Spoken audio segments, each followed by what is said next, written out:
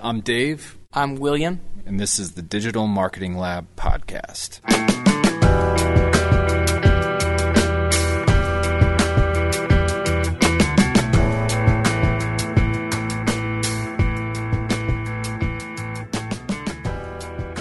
The Digital Marketing Lab podcast is brought to you by Nozak Consulting. Nozak Consulting is our digital marketing agency that helps grow businesses by leveraging search.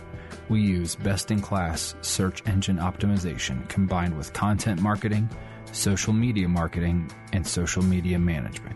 We've helped countless businesses expand their reach online and drive stronger revenue. What makes Nozak Consulting different from other marketing agencies out there is our customized approach for each specific business we partner with, which is based on a foundation of in-depth research and market analysis. No cookie-cutter marketing campaigns here. If you've been frustrated with the lack of ROI from your current marketing strategy, contact Nozak Consulting today. NozakConsulting.com. Today I'm going to talk to you about turning your flywheel. This is coming from Jim Collins, the author of Turning Your Flywheel and Good to Great and other amazing books that I've read.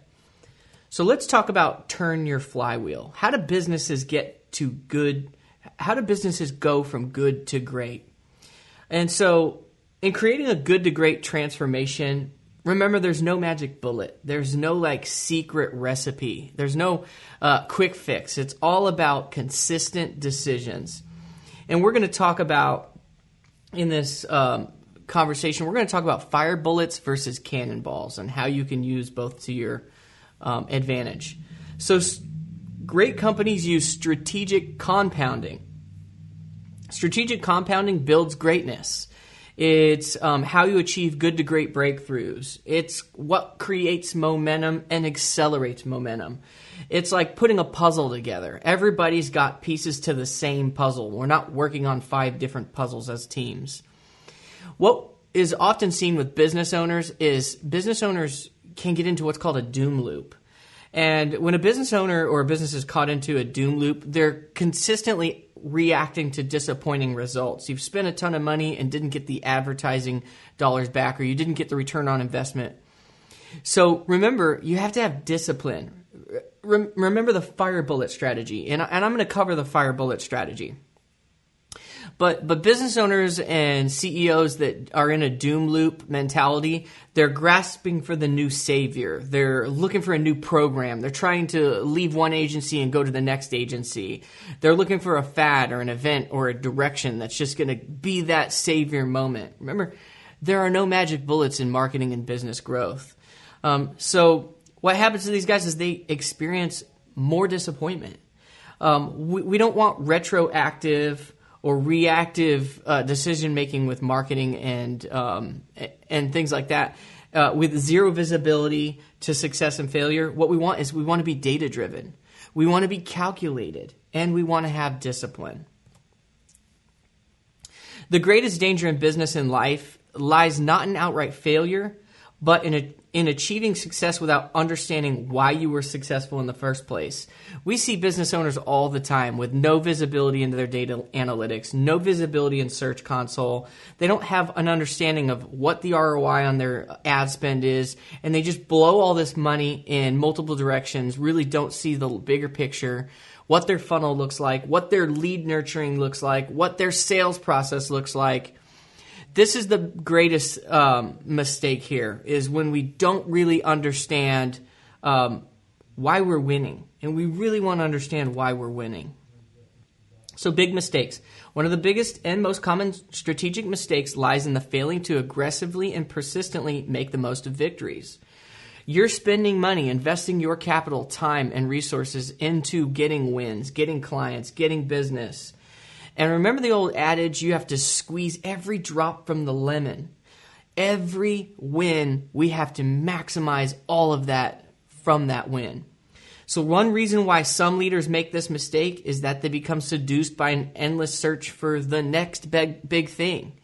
You don't want to get into that loop of I'm looking for the next big thing. You really want to maximize every win that you have on your plate at that moment, in that time, during that season. So let's turn our focus to the flywheels. What is a flywheel? And I'm going to show you a couple examples, and I'll tell you the steps to creating your own flywheel.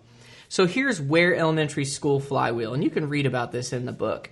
This school didn't have any ability to retain good teachers or even attract good teachers because they're a military school.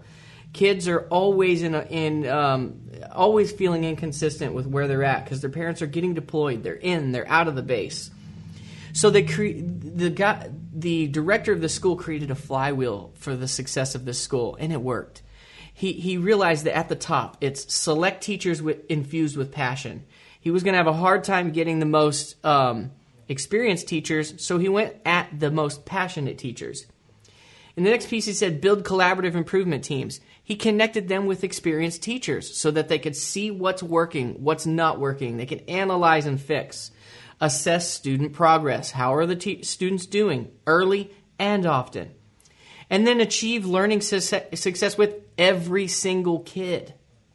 It's not just a majority of the kids. It was with every kid. Enhance reputation as a great place to teach. Replenish the passionate teacher pipeline. Select teachers infused with passion. He followed this simple recipe and changed everything about this school. And it's real simple. Select teachers infused with passion. Build collaborative improvement teams. Assess student progress early and often. Achieve learning with every kid. Enhance reputation as a great place to teach. Replenish the passionate teacher pipeline. Here's another flywheel, and it's Amazon. And it does feel like Amazon came out of nowhere. And so this is their early on flywheel. Lower prices on more offerings. Increase customer visits. Because we have lower prices and more offerings, we get more visitors. That, in the end, attracts more third-party sellers. Everybody that sells is selling on Amazon. Expand the store so they have distribution in more places. Lower delivery times. Grow revenues per fixed costs. Lower prices on more offerings. Increase customer visits. Attract third-party sellers. Expand the store for distribution. Grow revenue per fixed cost. Lower prices on more offerings. If you can create a flywheel for your business, you're going to change everything because anything we do has to stay within these flywheels. And yes, these little components can have flywheels of their own. And yes, each one of these pieces of the flywheel, we have to grade ourselves from a 1 to 10 because each one of these can cause the flywheel to work slower, less efficiently. And we always want to be working to improve all the components of our flywheel. Here's another one for an Intel company or Intel. Design new chips that customers crave. Price high before the competition catches up, right? What's one of the main rules of business? Increase your prices. Yes, we're increasing our value to the customer so that our lifetime value goes up. But right away, usually our prices are too low. So price high before the competition catches up because the competition is always a couple steps behind us. Drive down unit costs. So we've got higher market share. We've got units of scale, and then we can drive down the unit costs. The power with our vendors now is in our hands. So harvest profits even as prices fall because we've got better unit costs. We've already got higher margins. Reinvest profits into R&D. Design new chips that customers crave. Price high before the competition catches up. Drive down unit costs. Harvest profits even as prices fall. Reinvest profits into R&D. This is a style of a flywheel that you need to design for your own business. So steps to capturing your flywheel. The big thing is your underlying flywheel architecture properly conceived. Step 1, create a list of successful, replicable successes your enterprise has achieved. This should include new initiatives and offerings that have far exceeded expectations. Number 2, compile a list of failures and disappointments. This should include new initiatives and offerings by your enterprise that have failed outright or fallen far below expectations. Number 3, compare the successes to the disappointments and ask, what do these success and disappointments tell us about the possible components of our flywheel? And number 4, using the components you've identified, keep it to 4 to 6, sketch the flywheel. Where does the flywheel start? What's the top of the loop? What follows next? And next after that? You should be able to explain why each component follows from the prior component, outline the path back to the top of the loop. You should be able to explain how this loop cycles back upon itself to accelerate momentum. And step 6, if you have more than 6 components, it's too complicated.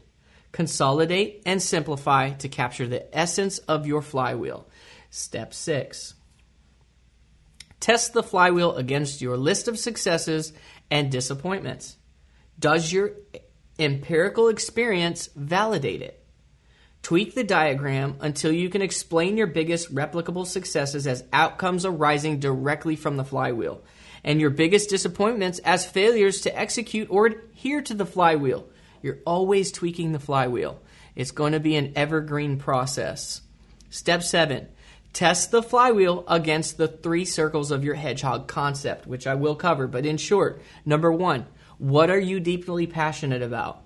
Number 2, can you be the best in your market or the world at it? And number 3, what drives your economic or resource engine? So 1, what are you passionate about? 2, what drives your economic engine, right? It has to make you money. I was a musician for 10 years, had a great time. I was passionate about it. I felt like I could be the best at folk music, but it didn't drive my economic engine. It made it where I had no money. So it needs to fill all 3 of these right in the center to complete our hedgehog concept. Does the flywheel fit with what you're deeply passionate about, especially the guiding core purpose and enduring core values of the enterprise? I'm hoping that you have core values, a vision, a mission, a value proposition of why you're in business other than to just make money. Does the flywheel build upon what you can be the best in the world at? That is step 7. We pit it against our hedgehog concept. So to be clear, the big winners in corporate history consistently surpassed a threshold level of innovation required to compete in their industries. But what truly sets the big winners apart was their ability to turn initial success into a sustained flywheel. Even if they started out behind the pioneers. You don't have to be the first in your market. And a lot of times you don't want to be. So extending the flywheel. Successful and unsuccessful companies make big bets, but with a huge difference, right? All businesses make bets, and all businesses take risks. There is a major difference, though, between the winners and the losers. The successful ones tend to make big bets after they empirically validate that the bet will pay off. That's the fire bullet strategy I'm going to tell you about. Less successful companies tended to make big bets before having empirical validation. Business owners inherently are risk takers, but it's those that took calculated risk that won more often. So fire bullets versus cannonballs. Suppose that when you see a hostile ship, right? Business is war. Read The Art of War if you haven't. And think about business. You see a hostile ship bearing down on you, right? A competition's bearing down on your market share. You take a little bit of gunpowder and you fire a bullet. It misses by 40 degrees. Thankfully, you didn't shoot a cannonball. You make another bullet and you fire it. It misses by 30 degrees. Guess what? I shoot again. I calibrate. I miss by 20 degrees. I calibrate. I shoot again. I miss by 10 degrees. You make a third bullet and fire, missing only by 10 degrees. The next bullet hits. Boom. The hull of the oncoming ship. You have empirical validation, a calibrated line of sight. This is how we manage advertising in here, in-house. Our advertisers fire bullets. We don't shoot cannons. Google will gladly steal all your money. What you want to do is shoot fire bullets with everything, with every strategy. That includes your marketing strategy. Your agency. You have to make sure the agency you're working with is a fire bullet agency and not a cannonball agency. And I should say not a cannonball first agency. Now, you take all that remaining gunpowder because we didn't waste it shooting cannonballs. We have empirical data that we have a dead shot, that we can scale something, that we have something that can get us leads that can turn into sales. Take the remaining gunpowder and fire a big cannonball along the calibrated line of sight, which sinks the enemy ship, right? Think about this through the lens of all the things you're doing. Product development, service development, marketing strategy. So the only legitimate form of discipline is self-discipline, having the inner will to do whatever it takes to create a great outcome, no matter how difficult. This is how dog This is how dogged and determined business owners have to be to win in today's market. So here are some more guiding principles or guiding concepts. 1, the rule of and. It's not this or that. It's not or, it's and. Think in the terms of and or why not. We are creative. We have creativity and discipline. We have freedom and responsibility. We confront the brutal facts and never lose hope or faith. We have empirical validation and decisive action. We have purpose and profit. Think in terms of and. The Stockdale Principle. So the Stockdale Principle or paradox is you must retain faith that you will prevail. You are going to win, and that's the bottom line. And we will confront the brutal facts of today and get the things that are fixed today. We don't look at the future and just say, we're going to make it regardless. We're looking at the brutal facts today and we're fixing those things. That's the Stockdale paradox. The hedgehog concept. What are you deeply passionate about? What can you be the best in the world at or in your local market? And what drives your economic engine? It has to make money. It has to have margin. It has to make sense economically. Right there in the middle is your hedgehog principle. The 20-mile march. Companies that thrive in a turbulent world self-impose rigorous performance marks to hit with relentless consistency. Like walking across a gigantic continent by marching at least 20 miles a day, every day, regardless of condition, right? Winning in your market, it's like an elephant. You never eat an elephant in one bite. It's the 20-mile march. And fire bullets, then cannonballs. It's fire bullets, then cannonballs. The ability to scale innovation. Anything that you spend money on needs to first be proven to be scalable. Yes, marketing is tricky. Yes, it's multivariate. Yes, it's multi-balls all at once. Yes, it's a soup, and it's sometimes hard to tell what component is bringing the majority of that success. But as we scale our marketing and our cost to acquire a client up, we want to fire bullets and not cannonballs. The ability to scale innovation, to turn small, proven ideas, bullets, into huge successes, cannonballs. Productive paranoia. This is always asking what if. The only mistake you can learn from are the ones you survive, right? We have lessons and we have successes. We have lessons and successes. If we have failures, then we've done something wrong. We have lessons and successes, lessons and successes. So leaders who navigate turbulence and stave off decline assume that conditions can unexpectedly change violently and fast. They obsessively ask, what if? What if? What if this? What if that? By preparing ahead of time, building reserves, preserving a margin of safety, bounding risk, and honing their discipline in good times and bad. They handle disruptions from a position of strength and flexibility. It's the 20-mile mark. It's the sticking with what you know works and not being reactive. And then clock building versus time telling. Leading as a charismatic visionary, you've seen people where it just feels like that person is a genius and they have 1,000 helpers and they've got this great organization upon which everything depends. That's time telling. Shaping a culture that can thrive far beyond a single leader is clock building. We want to build a machine. That's why we want to have processes. We want to have systems in place. We want to do the same thing with consistency so that we're not time telling, we're clock building.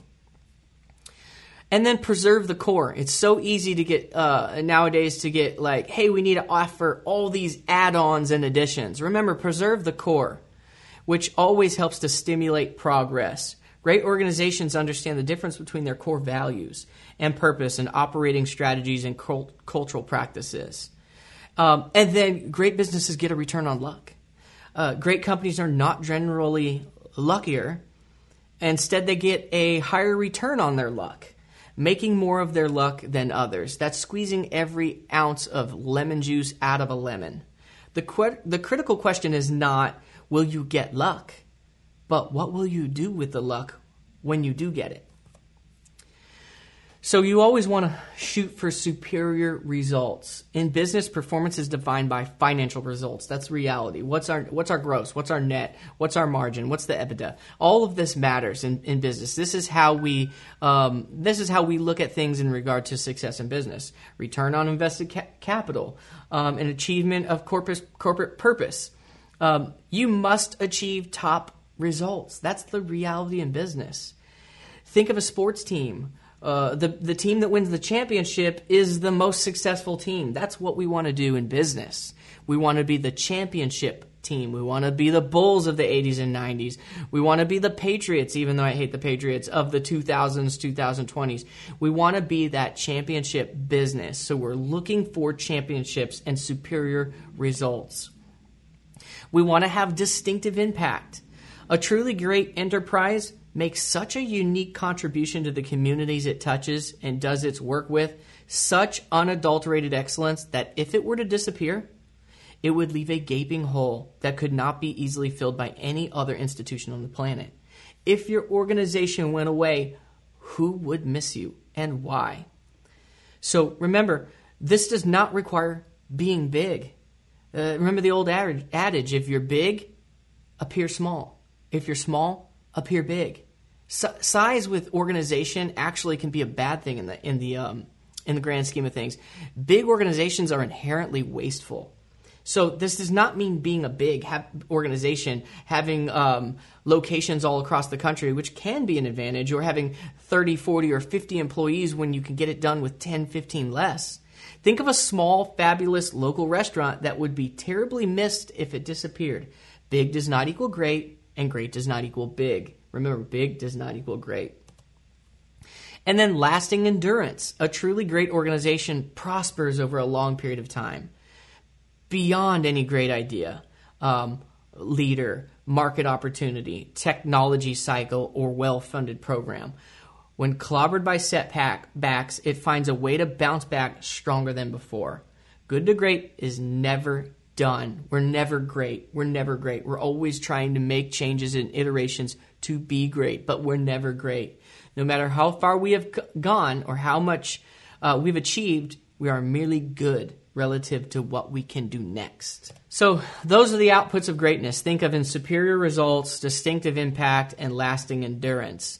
Now, I'm going to show you some examples of some flywheels that I built for my own business. So here's my flywheel for Nozak Consulting. Select best fit clients. We get leads all the time that we build scopes for, and I know in my heart that they're not good fits. They can't afford the amount of work that has to be done for them. We have to do more for them, and they don't have the budget. So it's my job to make sure we select the best fits. Some business styles are not the best fit. Believe it or not, some SaaSes are such great fits. Some e-commerces are such great fits. But local businesses, regional businesses, and national businesses and franchises are amazing fits for what we do. So you want to make the select the best fit for how your organization is built. But then while we're selecting those best fits, I have to build and modify my team to fulfill the strategy that I've designed for these best fit clients. So I'm always improving my team, training my team, cross-training my teams. Assess client progress. And it's not at the end of the program, it's early and often. Achieve success with every client.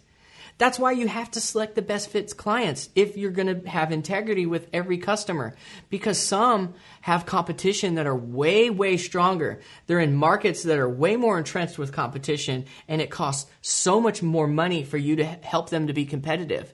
That's why you have to select the best fit clients, raise your prices, and make sure that you've got a price that makes sense so that you can make them successful. Or else you go back and destroy your margins on clients just to fulfill your flywheel. And that is a thing.